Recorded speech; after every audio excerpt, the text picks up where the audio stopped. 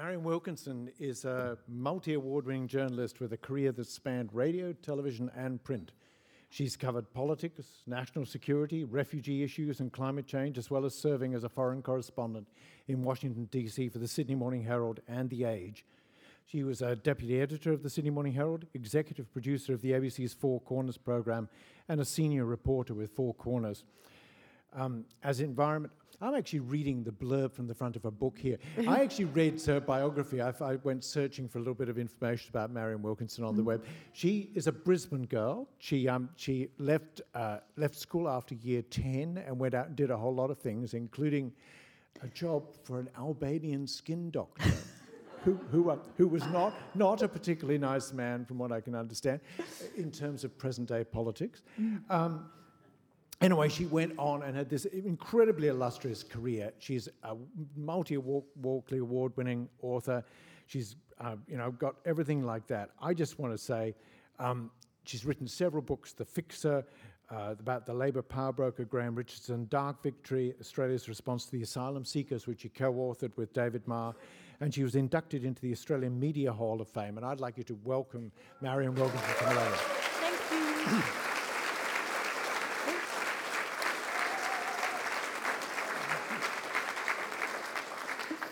People can read the blurb for themselves. I think I'll just go straight into a conversation with you because it's such a privilege to have you here. Thank you for coming. I've been struggling about how to address this book with you in a conversation. Normally I kind of have a way in, which is quick, but this is such a tremendous work. I mean, really, in the old sense of the word, it's it's big, it's all-encompassing, and it addresses. It's almost a bit awe-inspiring, and it addresses this battle over Australia's response to climate change, which is such an enormous and complicated part of our present history. I might add that very few of the players involved in it come out of it very well by the end of the book. But what I thought to maybe try was try and identify a few kind of pivot points, and then maybe if I could get you to talk to them, maybe we could the whole thing would unravel around us. And the first one that I wanted to go to was where you actually start the book, which is kind of 1997, which is the lead up to the signing of the Kyoto Protocol, John Howard still in power, and ExxonMobil have decided to launch a campaign against trying to discredit the climate science. And that decision by ExxonMobil, which is kind of right at the very center of everything that's happened since, seems to me a really extraordinary decision, because 20 years earlier, they had been at the cutting edge of climate science. They had hired James Black, they'd hired James Hansen from NASA. They were across the whole subject. But then around this time, they suddenly decided, we're going to go the other way. I just wondered if you could speak to that, why that happened, and what happened after they decided to do that. You're absolutely right. There was that period when ExxonMobil had itself, through its own scientists, done some fantastic work on the science of global warming.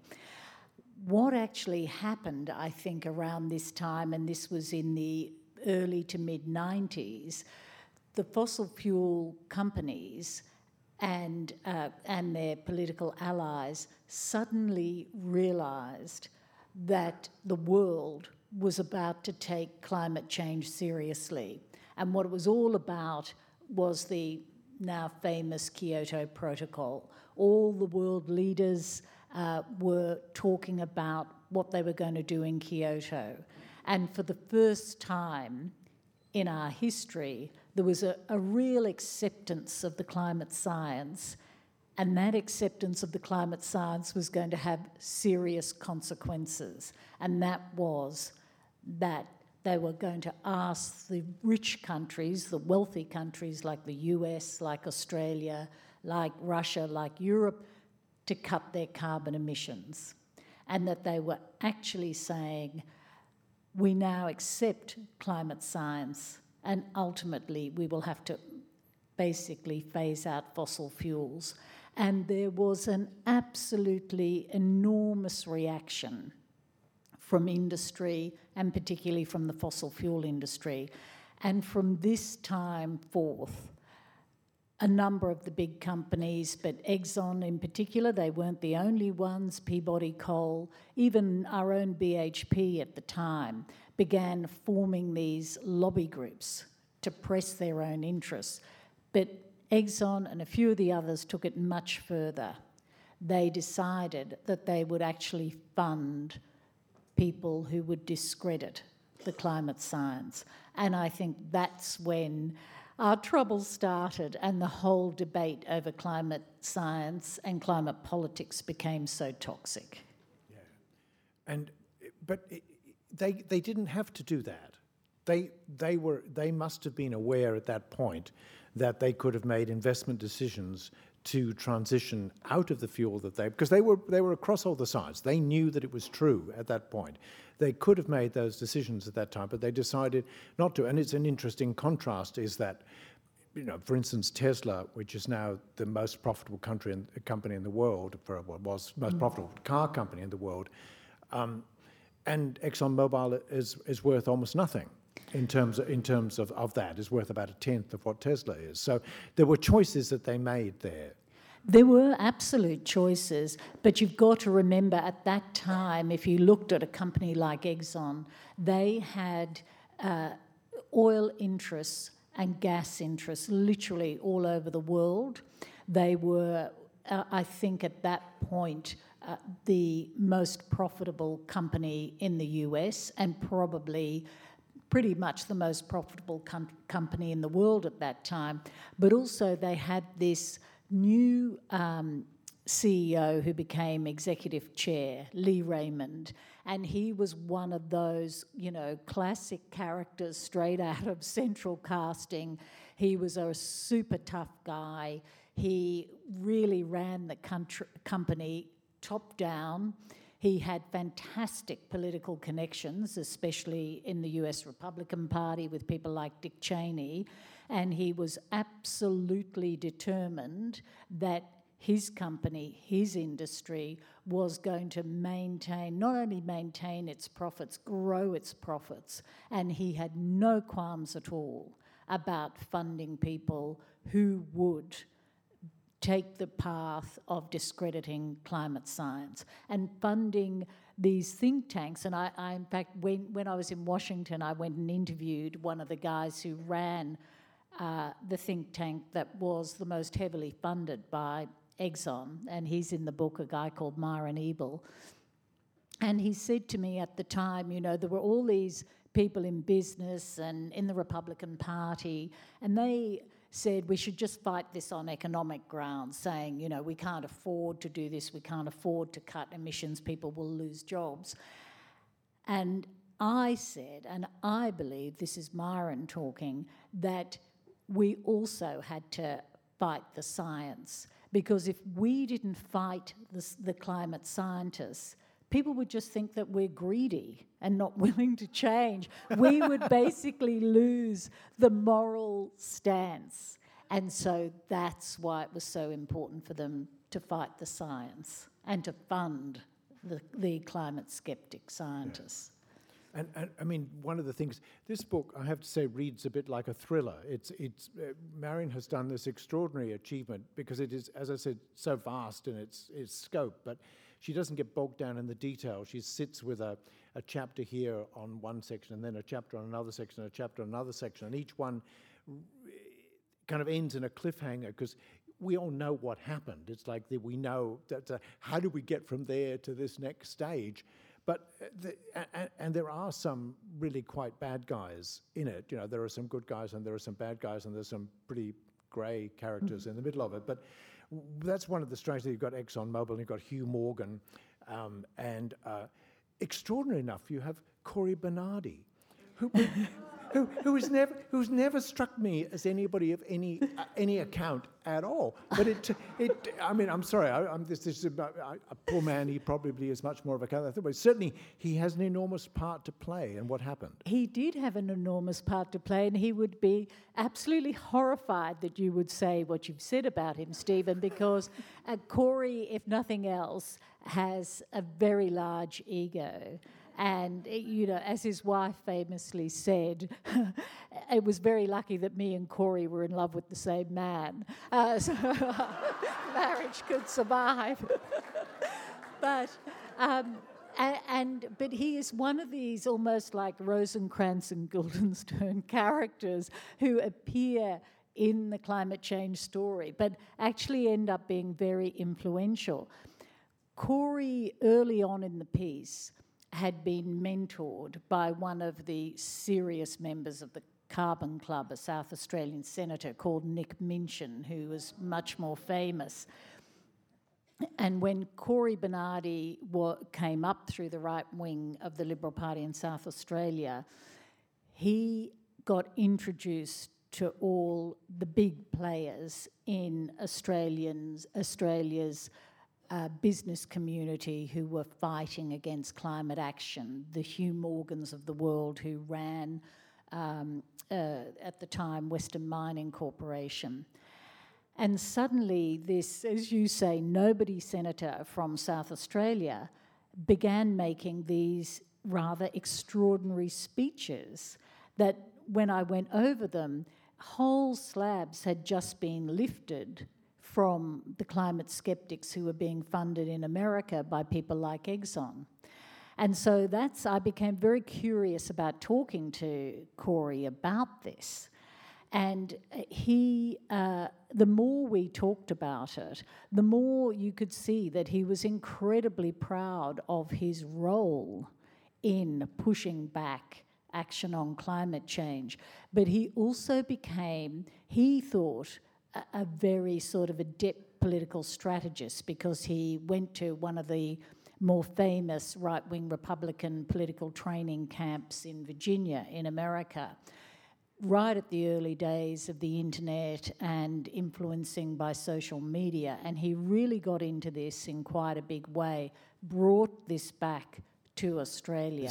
This idea of collecting tens of thousands of email addresses and then getting people to lobby elected representatives and things like that. Yeah, and so that was one of his skills. He linked up with those American people, the American right-wing Republican activists, but he also brought those skills back to Australia. But interestingly, he became an absolutely key character in pulling Malcolm Turnbull down first time around as opposition leader back in 2009, and then in blowing up both Kevin Rudd and Julia Gillard's climate policies. Yeah, I want to come back to Kevin in a moment, but yeah, keep going. And what was very ironic, by the time I caught up with Corey for the book, the thing that struck me, the way you can have all these political ideas and push your political case, but there's nothing like being personally thwarted that actually impacts you more sometimes than what you think you believe. One of the reasons I think he wanted to talk about all this and talk about all this history with me was the fact that once he had helped get Tony Abbott into power on the back of essentially killing off most of Australia's climate policy at the time, Tony would not put him in the ministry. And man, did that sting. He did not forgive that. And so then years later, he was, quite keen to talk about all this. I mean, one of the ways, it's not just the email addresses. The other thing was that he was the one who brought this whole concept of a great big tax on everything back from America. That's his contribution to the climate debate. Yeah, it's so funny, this, we always think of Tony Abbott as the man who, came up with, we've got to fight the carbon tax, him and Barnaby Joyce, and all those famous lines, it'll put so much tax on a leg of lamb, it'll be $100 for the Sunday dinner, and all these sorts of things. But what I realised, unravelling how all these campaigns began, that all that strategy of boiling climate policy down to a carbon tax, That was all workshopped by a whole lot of Washington think tanks with people like Marr and Ebel before it came to Australia. What happened was when the Australians went over, and Australians like Corey Bernardi, to Washington, this was all the tactics. These were all the tactics that were discussed. And so then when they came back to Australia, they would barnstorm around the country, but particularly in places like Roma in Queensland or in Gympie or in Gladstone, in the western towns of New South Wales like Tamworth, and this would be the message. Climate change is a hoax. This is just a great big tax on everything. And we won't leap ahead too much to Kevin Rudd yet, but I do remember sitting with Penny Wong when I interviewed her for the book, because she had been Kevin Rudd's first climate change minister. And she said, I'll never forget the day that Barnaby Joyce got up in the Senate, he was in the Senate in those days, and said, you know, this will be a great big tax on everything. This will be a tax on people whenever they move out of the house. And she said, my senior chief of staff turned to me and said, he's just found the line that will kill us. And, she was right. He was right. Yeah, I mean, look, let's move to Kevin Rudd, because he's talk of pivot points in the book and talk about kind of bringing Shakespeare into Rosencrantz, because here is real Shakespearean tragedy, because climate change both kind of made and felled Kevin Rudd at that period. And he takes up, about 3 chapters in the whole book is about that rise and that fall. I got sucked into the Kevin Rudd story in the book, probably more than I should have. But I don't think so. I think it's really important. And you're absolutely right, because, it was basically a Shakespearean tragedy. Here was the man who came to power on this was the greatest moral challenge of our time. And I have no doubt that Rudd did believe that. I mean, I interviewed him in the early days of that. I was with the Sydney Morning Herald. I'd covered the Bali Climate Conference for the Herald. He made his grand entrance at the Bali Climate Conference. He was talking to Al Gore. He was right there. And I think he was, in a way, he did not really understand, as a lot of them didn't, the blowback from the companies. And Greg Combay, who was then at the time assisting minister to Penny Wong, said that because Combay was much more of a street fighter, he'd been in the ACTU, he'd dealt with big corporations, and he told me he felt Rudd was really naive about the kind of blowback they were going to get. So what happened, of course, as we know, there were all these forces working against Rudd. Corey Bernardi helping to bring down Malcolm Turnbull, who Rudd thought would be his bipartisan partner in climate change policy.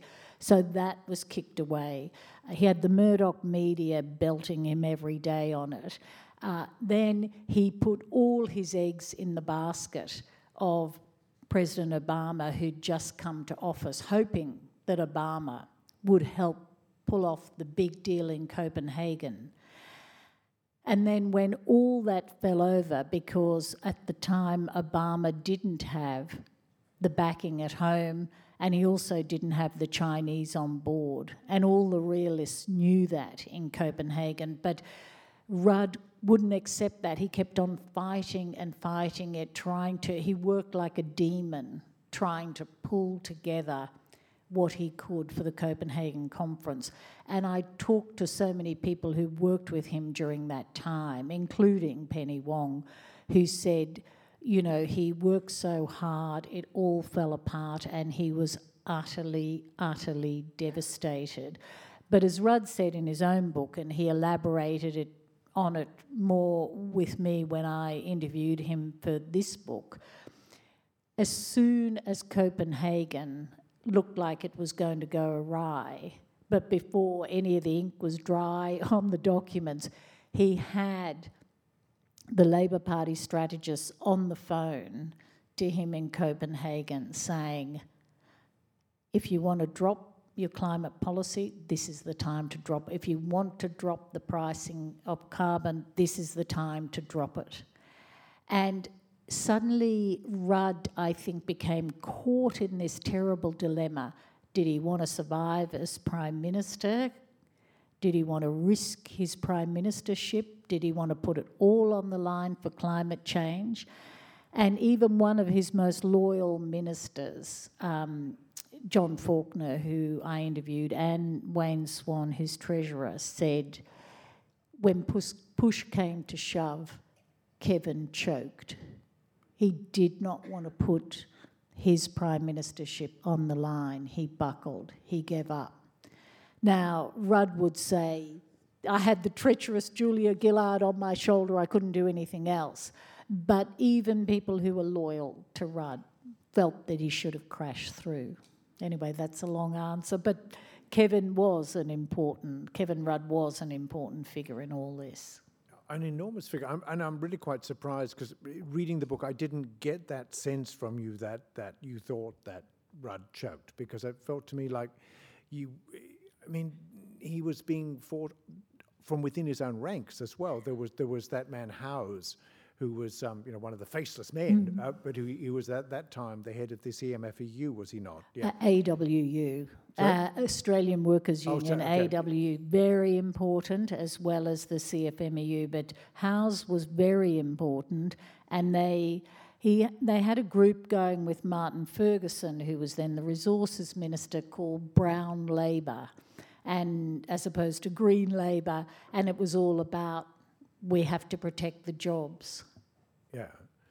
And so, look, he got cornered from every side. And then, he did. I remember reading that he was backing away from climate change in the newspaper and feeling totally betrayed, personally betrayed at the time.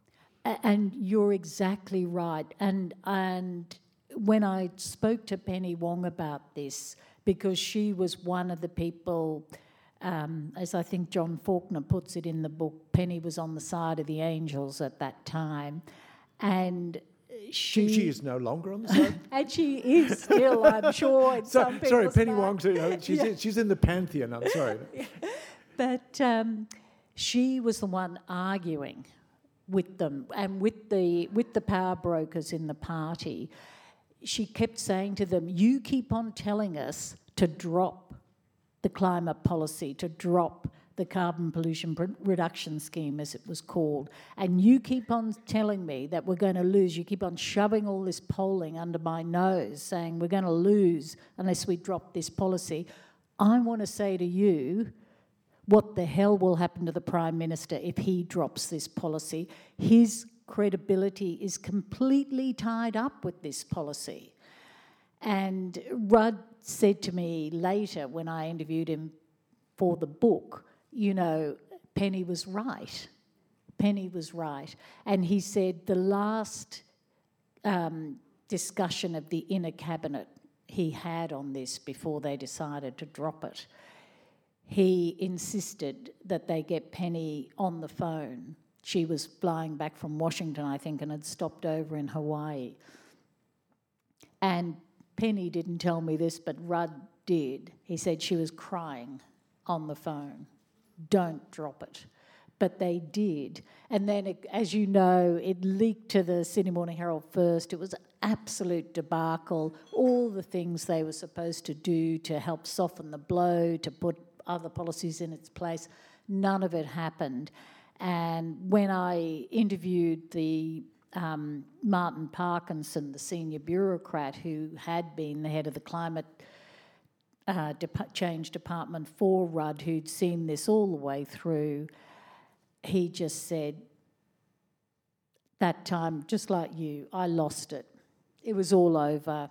I just felt completely gutted, And Penny said she sat in her office. The Herald was out that morning.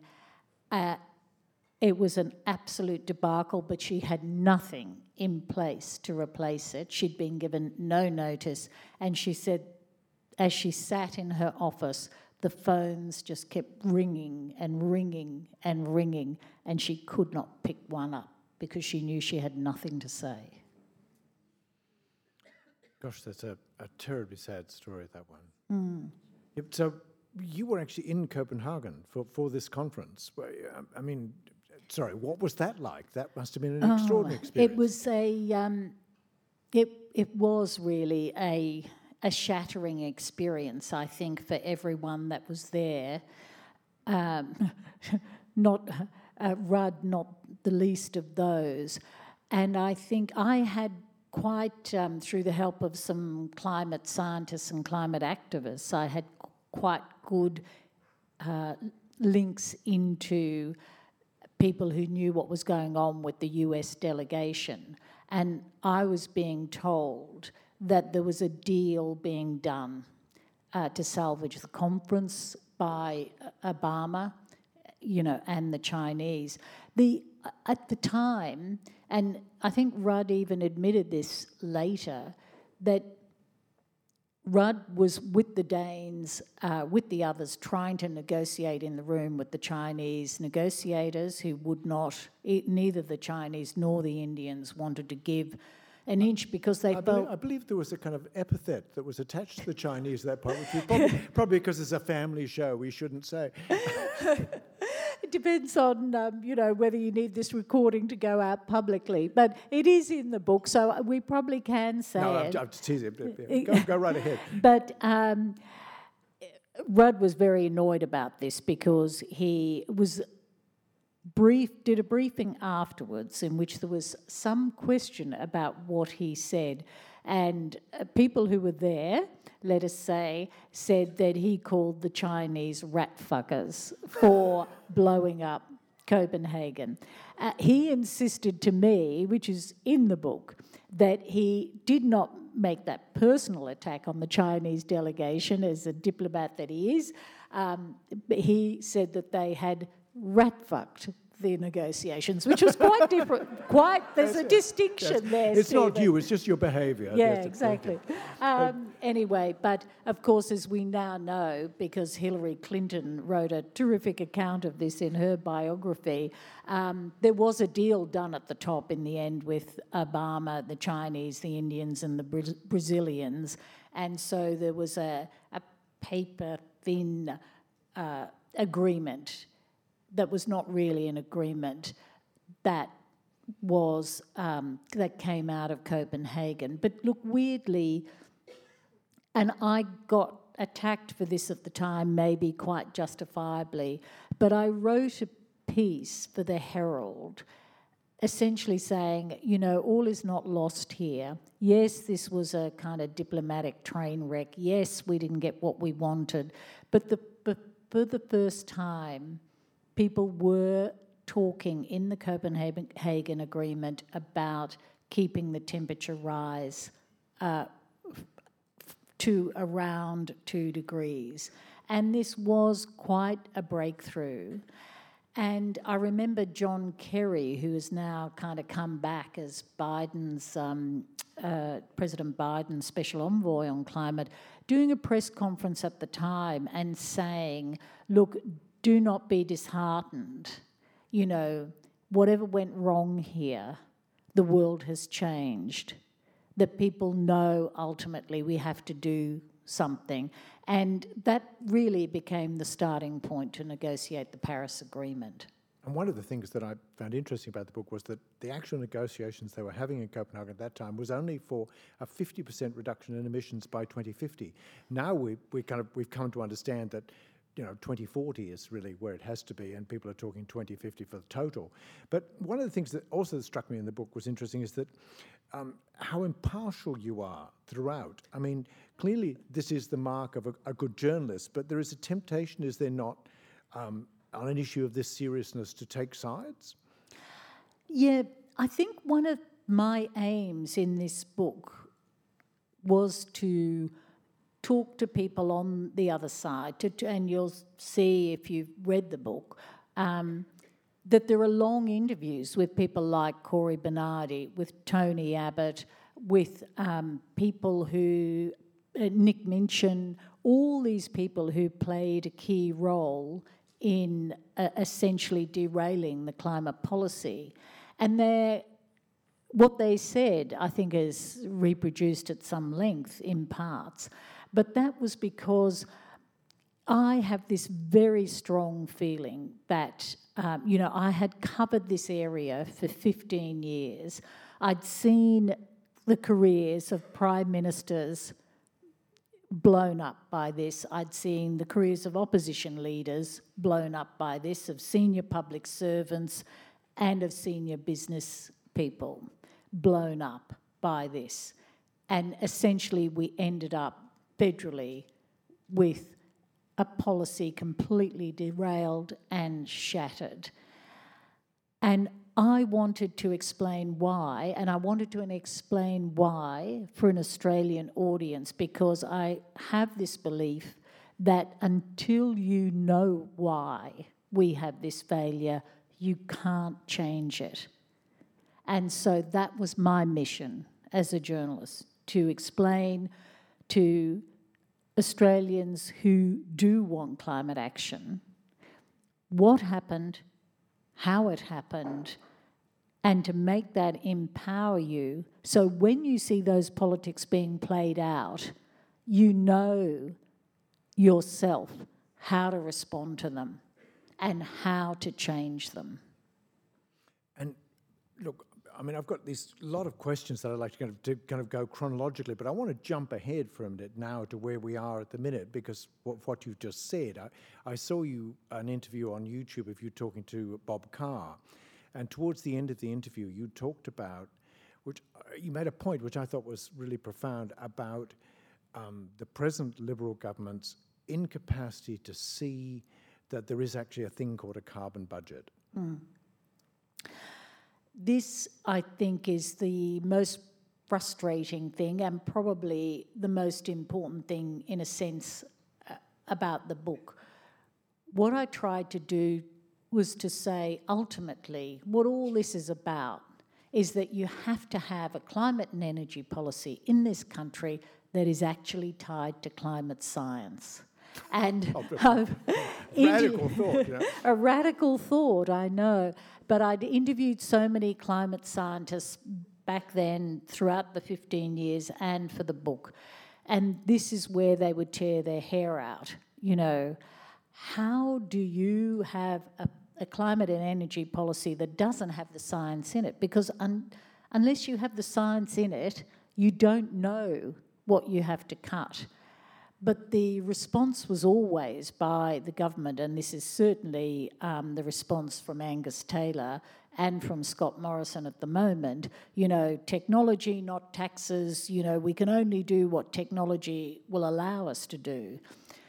The reality is, not only in this country but in other countries, but even in Australia, people set the policy. They put in, for example, a renewable energy target, and then, guess what? People manufacturing solar power panels, including people manufacturing solar panels in China, suddenly got more and more and more efficient. Solar panels here were subsidised. The market grew and grew and grew. And as you all know, I'm sure, Australia now has one of the most extraordinary records as, the country with the top per capita owners of solar panels on domestic roofs. That is a result of a policy.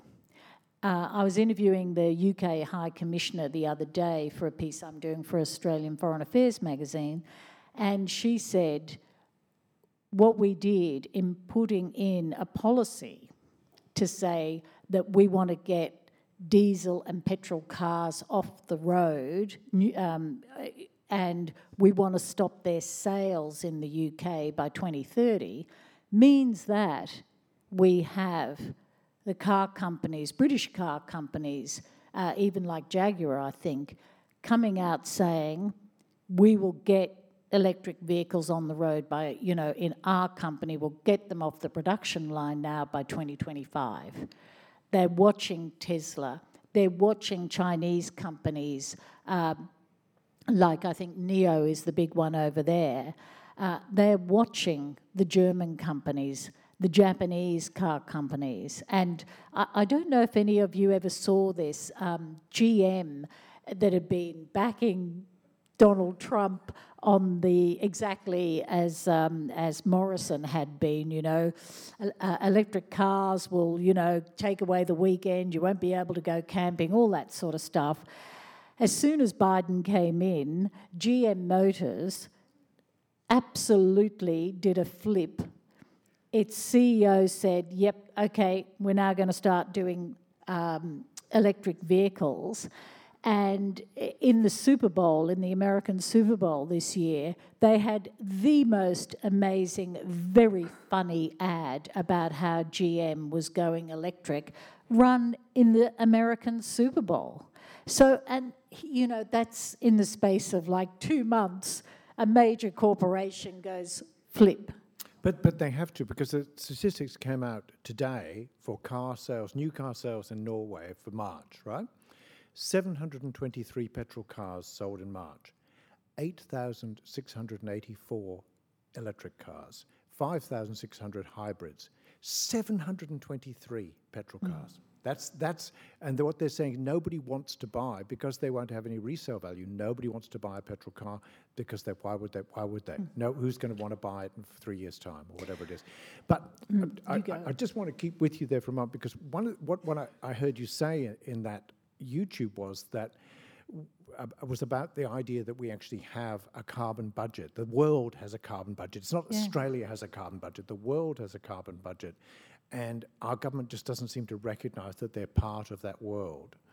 Yeah, that's exactly right, because I think this is the reality that we all have to deal with, okay? So we are a rich country with great intellectual capital as well as capital resources to switch our energy system.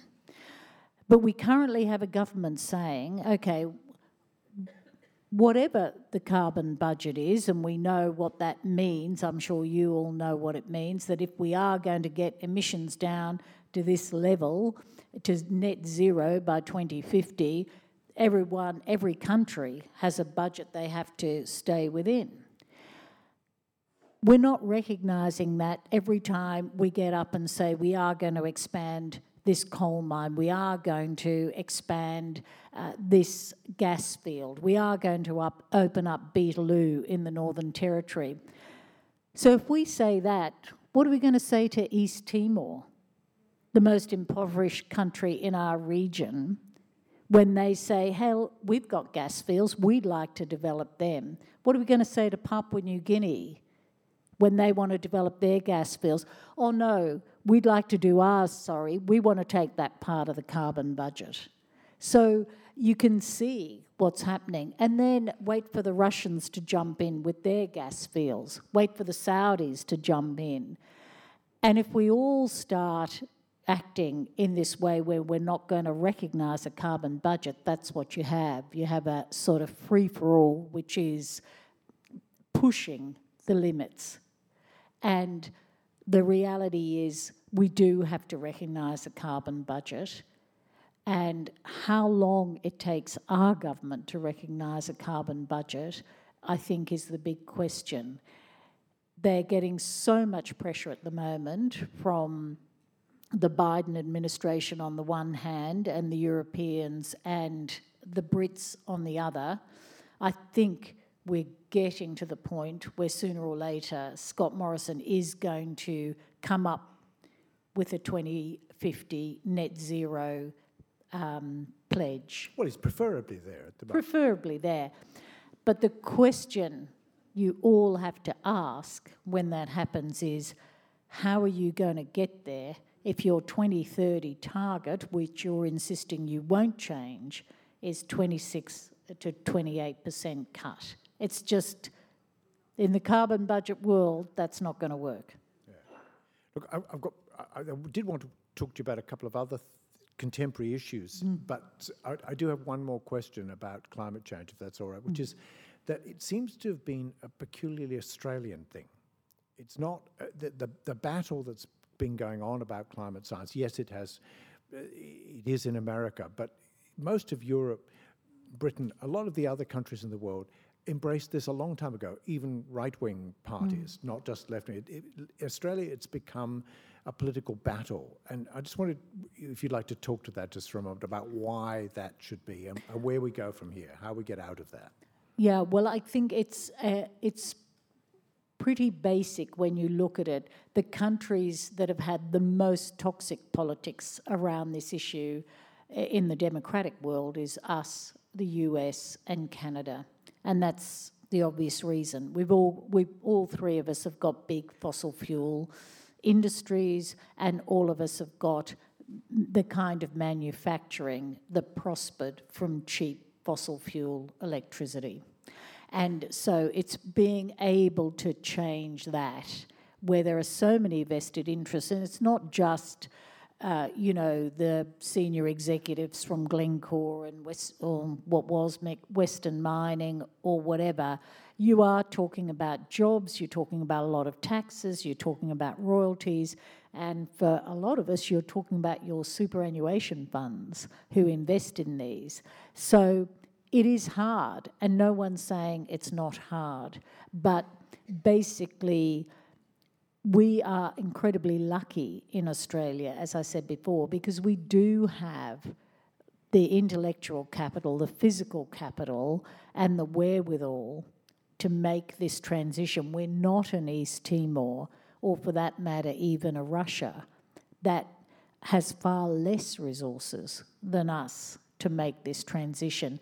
And I think the wonderful work that people like Professor Ross Garnaut has done is to say, hey, Australia can really profit from this transition. Yeah. And if you just think about it, they can. And that's what I think a lot of... But it's become such a political weapon, hasn't it? I mean, this is the trouble, is that it's regardless of any science or logic or ideology or anything, it's actually it's a mallet to hit the opposition with it.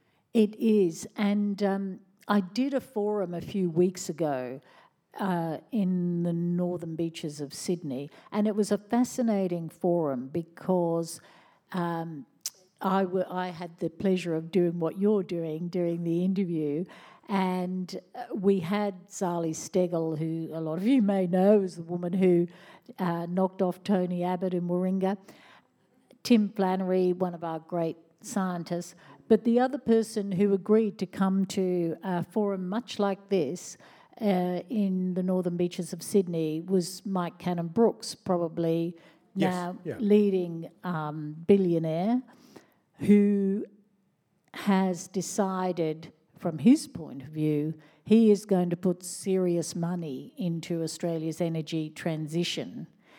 And just listening to the potential that he spoke about, I don't know whether any of you have heard, probably some of you, a lot of you have, of his Sun Cable project he's investing in Northern Australia with Twiggy Forrest. Their aim is to actually export Australia's solar power. First, they want to power the Northern Territory with it, but they want to export it through an undersea water cable to Singapore. And they are putting in serious money. 25 billion, I believe. Yeah. So it's people like him, and there's a very similar project being run by. It's a collaboration with US investors, with the big Danish wind farm companies, and a couple of others. They have another project, a fascinating project, which they're actually doing with the Indigenous people in northwest Western Australia. Again, the same idea, harnessing those solar resources in northwest Australia to produce energy that we can actually use to process minerals in northwestern Australia. Yeah, green steel. Yeah. And it's this kind of thinking that I think finally some of the leading business people in Australia are pressing on people like Morrison and Angus Taylor and saying, we have a real problem here that we might actually miss out on this. If the world is really changing, do we really want Australia to be the laggards who are left behind? And that's why I find it so fascinating now to watch this balance of power that's going on in Canberra as the two sides fight it out, because I think we're entering a phase where that battle this year is really going to come to a head. Yeah, thank you. Now, look, I'm kind of cognizant of the time here. I do want to go to questions, but I really couldn't resist the opportunity of having one of Australia's foremost female journalists on the stage to ask whether you'd had an opportunity to read Aaron Patrick's column that was in the Australian Financial Review the other day, where he suggested that the women, particularly people like Samantha Maiden and everything, were just a cabal of activist women journalists. And how you reacted to that? I just, my heart sank when I read that column. I just thought, oh my God, are we still here? And, the thing that really, really kind of blew me away was a sense that still he didn't get it.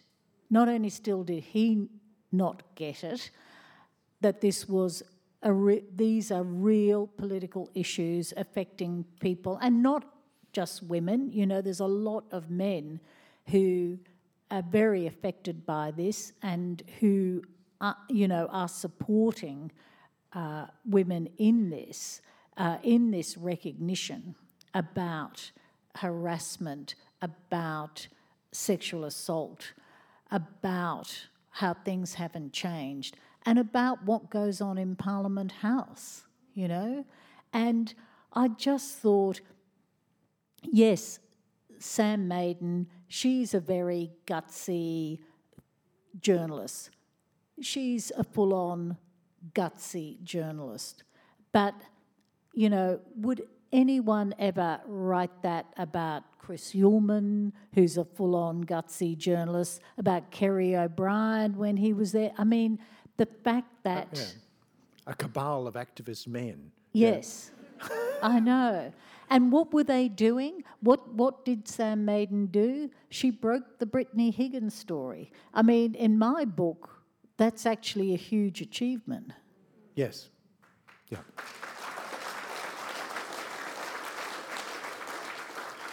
I've been watching on Netflix a rather interesting show called Pretend It's a City with Fran Lebowitz. I don't know if you've been watching it. Haven't seen it, heard a lot about it. It's a series of half-hour episodes where she's talking to Martin Scorsese, but she talks about having arrived in New York as a 20-year-old in 1970, and all her friends were working as waitresses, and she refused to work as a waitress and cleaned houses. She was a writer, she was a journalist, she wanted to do all these different things. Fascinating, terribly funny program, really incredibly witty, cynical, wonderful program. But she's talking about this particular period, and they say, well, why don't I can get you a job in this restaurant, come and work with us, you get paid better. She says, no, I don't want to fuck the manager. And she said this was the prerequisite for a young girl to get a job in a restaurant in New York at that time, was that if you didn't have sex with him, at least you allowed him to put his hand up your skirt or something. And she said, I don't want to do that. But she took this discussion a bit further, because the program must have been recorded about 9 months ago, and she was saying that the world has changed, that a tipping point has actually been reached. For the first time in my life, she said, I see something happen that I've never seen before, which is where women are no longer going to take it. This is not going to happen anymore. It's on any level, anywhere in the Western world. Well, I hope that is happening.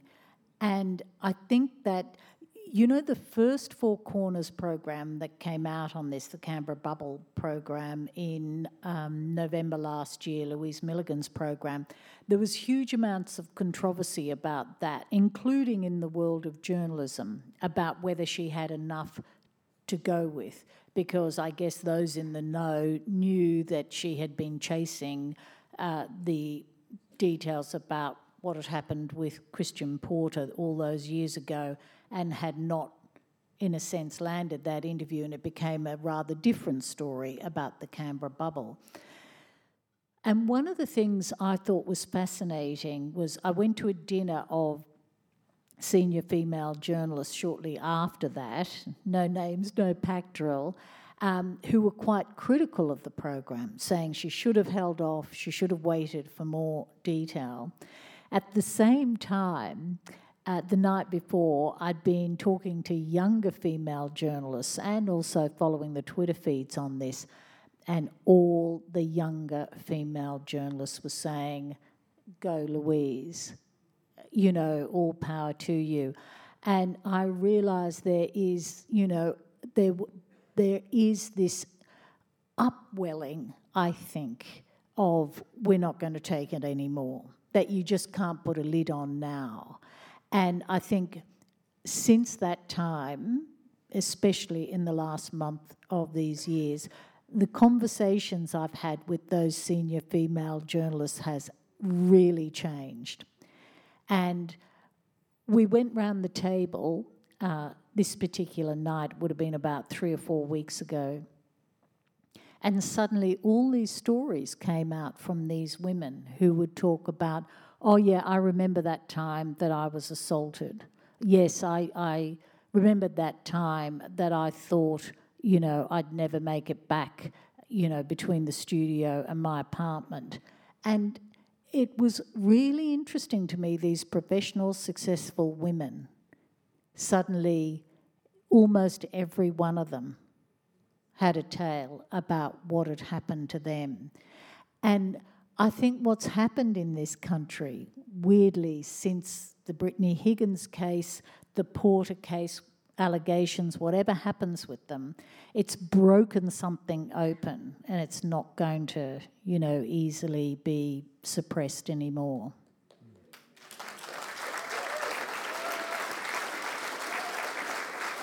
So let's give the audience a chance to ask you some questions. Thank you for a brilliant and incredibly thoughtful analysis of politics over the last 15 years, Marian, but I'm more concerned about the future, and somebody that listens to Will Stefford and the Climate Change IPCC, and really they're pointing a very bleak future. And I'm wondering, to what degree do you buy into the argument that we're past the point of no return, or so close to the point of no return, that really, unless these fabulous women that are getting very angry are going to suddenly become climate change activists, where it seems to me they're entirely preoccupied, and understandably so, by what's been going on with women, that we've lost the battle. Humanity is doomed. Thank you. And yeah, I think this is a very important question. It's this idea of whether we are doomed. And for someone who spends a lot of time with climate scientists, it is a depressing story. However, I am going to, people will probably accuse me of being Pollyanna-ish here. But what I do know is this, that so much of the time when I spent interviewing people on the other side of this debate, you know, the business people and the politicians who don't accept climate action, you know, if you take action, you're going to wreck the economy, etc., etc. We can't move because we don't have the technology, all those arguments, right? Instead, what I've seen is all those predictions that they made, solar power would never, ever come into its own, battery storage would never come into its own, electric vehicles would never come into their own. This is changing so rapidly. Now, the question is, we are absolutely on a deadline with this. This decade is it. You know, not only do we have to make the transition, but we have to do something that's going to be very difficult. we also have to ensure that our governments in the first world get this technology to countries that are not that wealthy. And this technology has to make them leapfrog from where they are now on very crude coal-fired power to straight to renewable energy, straight to serious battery technology, straight to serious green hydrogen technology, to green steel, to all these things. And I think that will be our challenge, but I do think it's doable. You know, John Kerry gave this terrific speech about 2 months ago. I think it was to the World Sustainable Development Summit in Europe. And he laid out how fast we have to go. And it's fast, really fast. But he did say at the end that it is doable. But it's going to take a huge amount of effort. But there is this, I was listening to this speech, and I mentioned this the other night in Brisbane. There was a wonderful woman called Audrey Zilberman. She was just a bureaucrat, but a key bureaucrat in Australia, running the Australian energy market operator here, and I think she got slightly disillusioned. Anyway, not that she's ever said that publicly, but she left, and she's gone into looking at how artificial intelligence can speed up the shift to clean energy grid systems. But she was giving this speech to a room full of Australian energy executives, and she said, "I want to leave you with this thought. We are the last generation that can allow the world to avoid dangerous climate change. It has to happen now. This is the decade. And I know the scientists are despondent, but there is a view that if we do act absolutely with purpose this decade, we can do it." Well, thank you for that thought.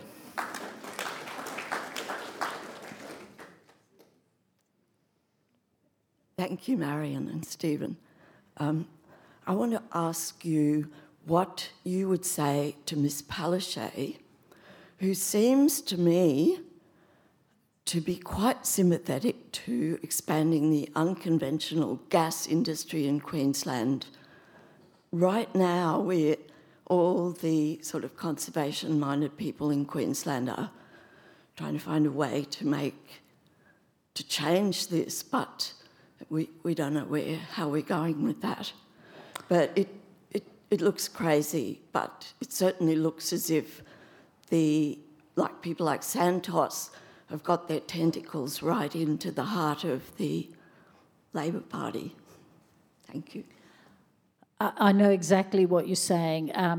When I think it was in February this year, when might have been a little bit earlier, Scott Morrison gave his speech on what we should do for the future with our energy policy, and first rolled out the gas-led recovery. And I was sitting watching it at home, just thinking, this is just unbelievable, quite frankly. And the thing that I think is perhaps most depressing about it, there's the depressing part about thinking that we can increase the fossil fuel assets at the moment, which scientifically all the scientists are saying, no, you've got to actually peak gas this decade. It's got to go down. It's got to, go down and peter off. This is a very short transition bridge when we talk gas, and that bridge has run out. But if you read the business pages, what's even more depressing when you look at what companies like Origin and AGL are doing, they are pushing ahead on these gas leases and saying in their financial statements The whole purpose of this is so they can sell them down to someone else.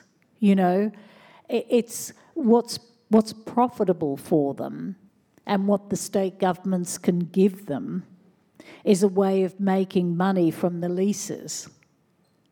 And the reality is those assets are going to be stranded assets. And, you know, a whole lot of people, the taxpayers, the investors, etc., are going to lose money. The people who are going to make money are some of the corporations.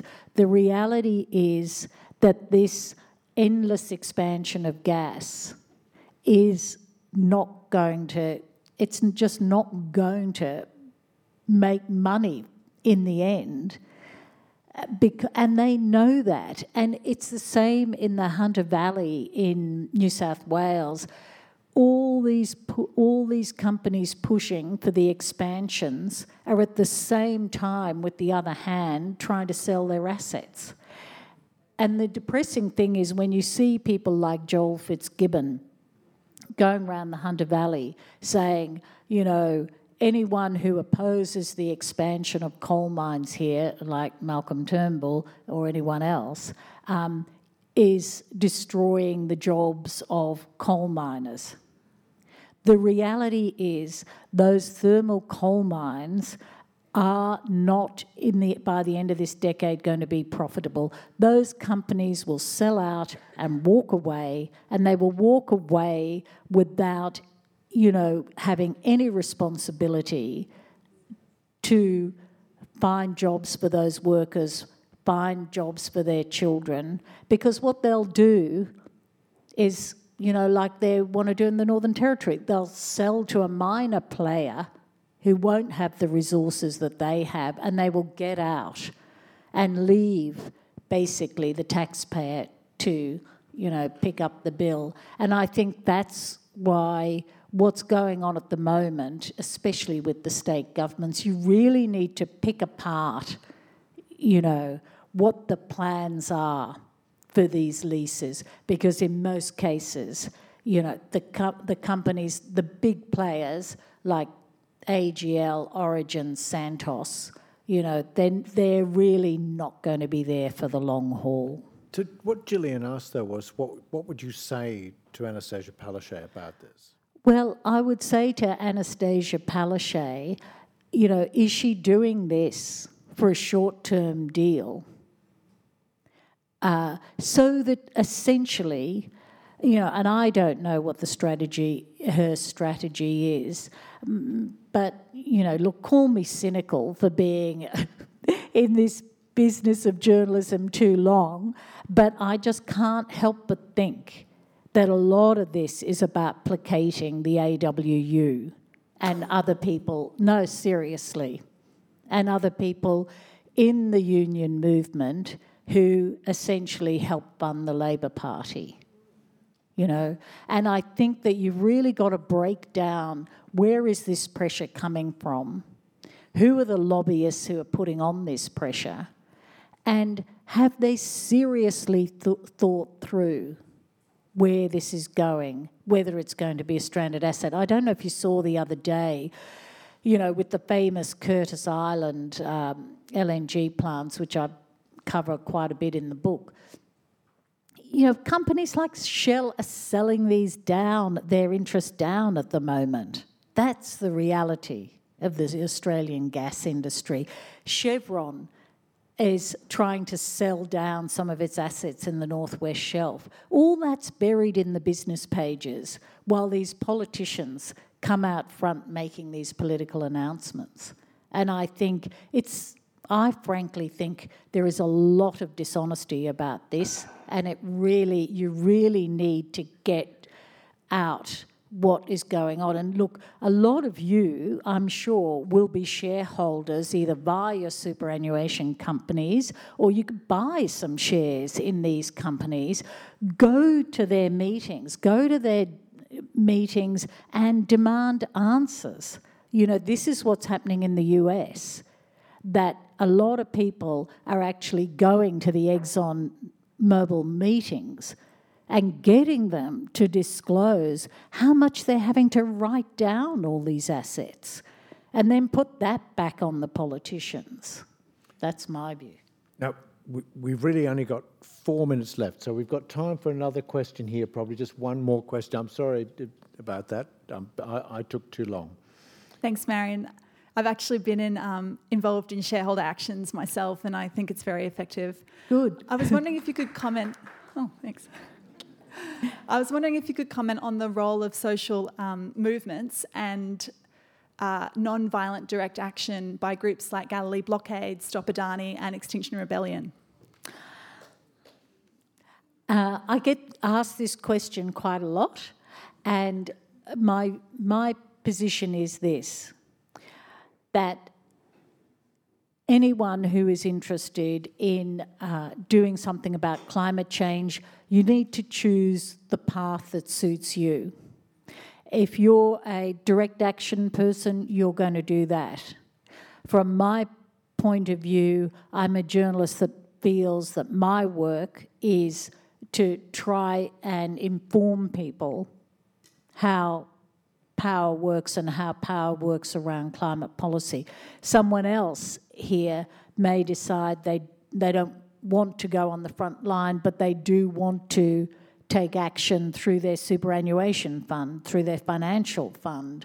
I was at a forum the other day where a group of women said that they were trying to fight, one of them was trying to fight with her bank about still investing in fossil fuels, and the bank was basically, sort of, why do we care? One woman's ringing up whinging about fossil fuel. And she said what she started doing was collecting whole groups of women to network and then all ring the banks, all lobby the banks one after the other until the sort of group got bigger and bigger and bigger.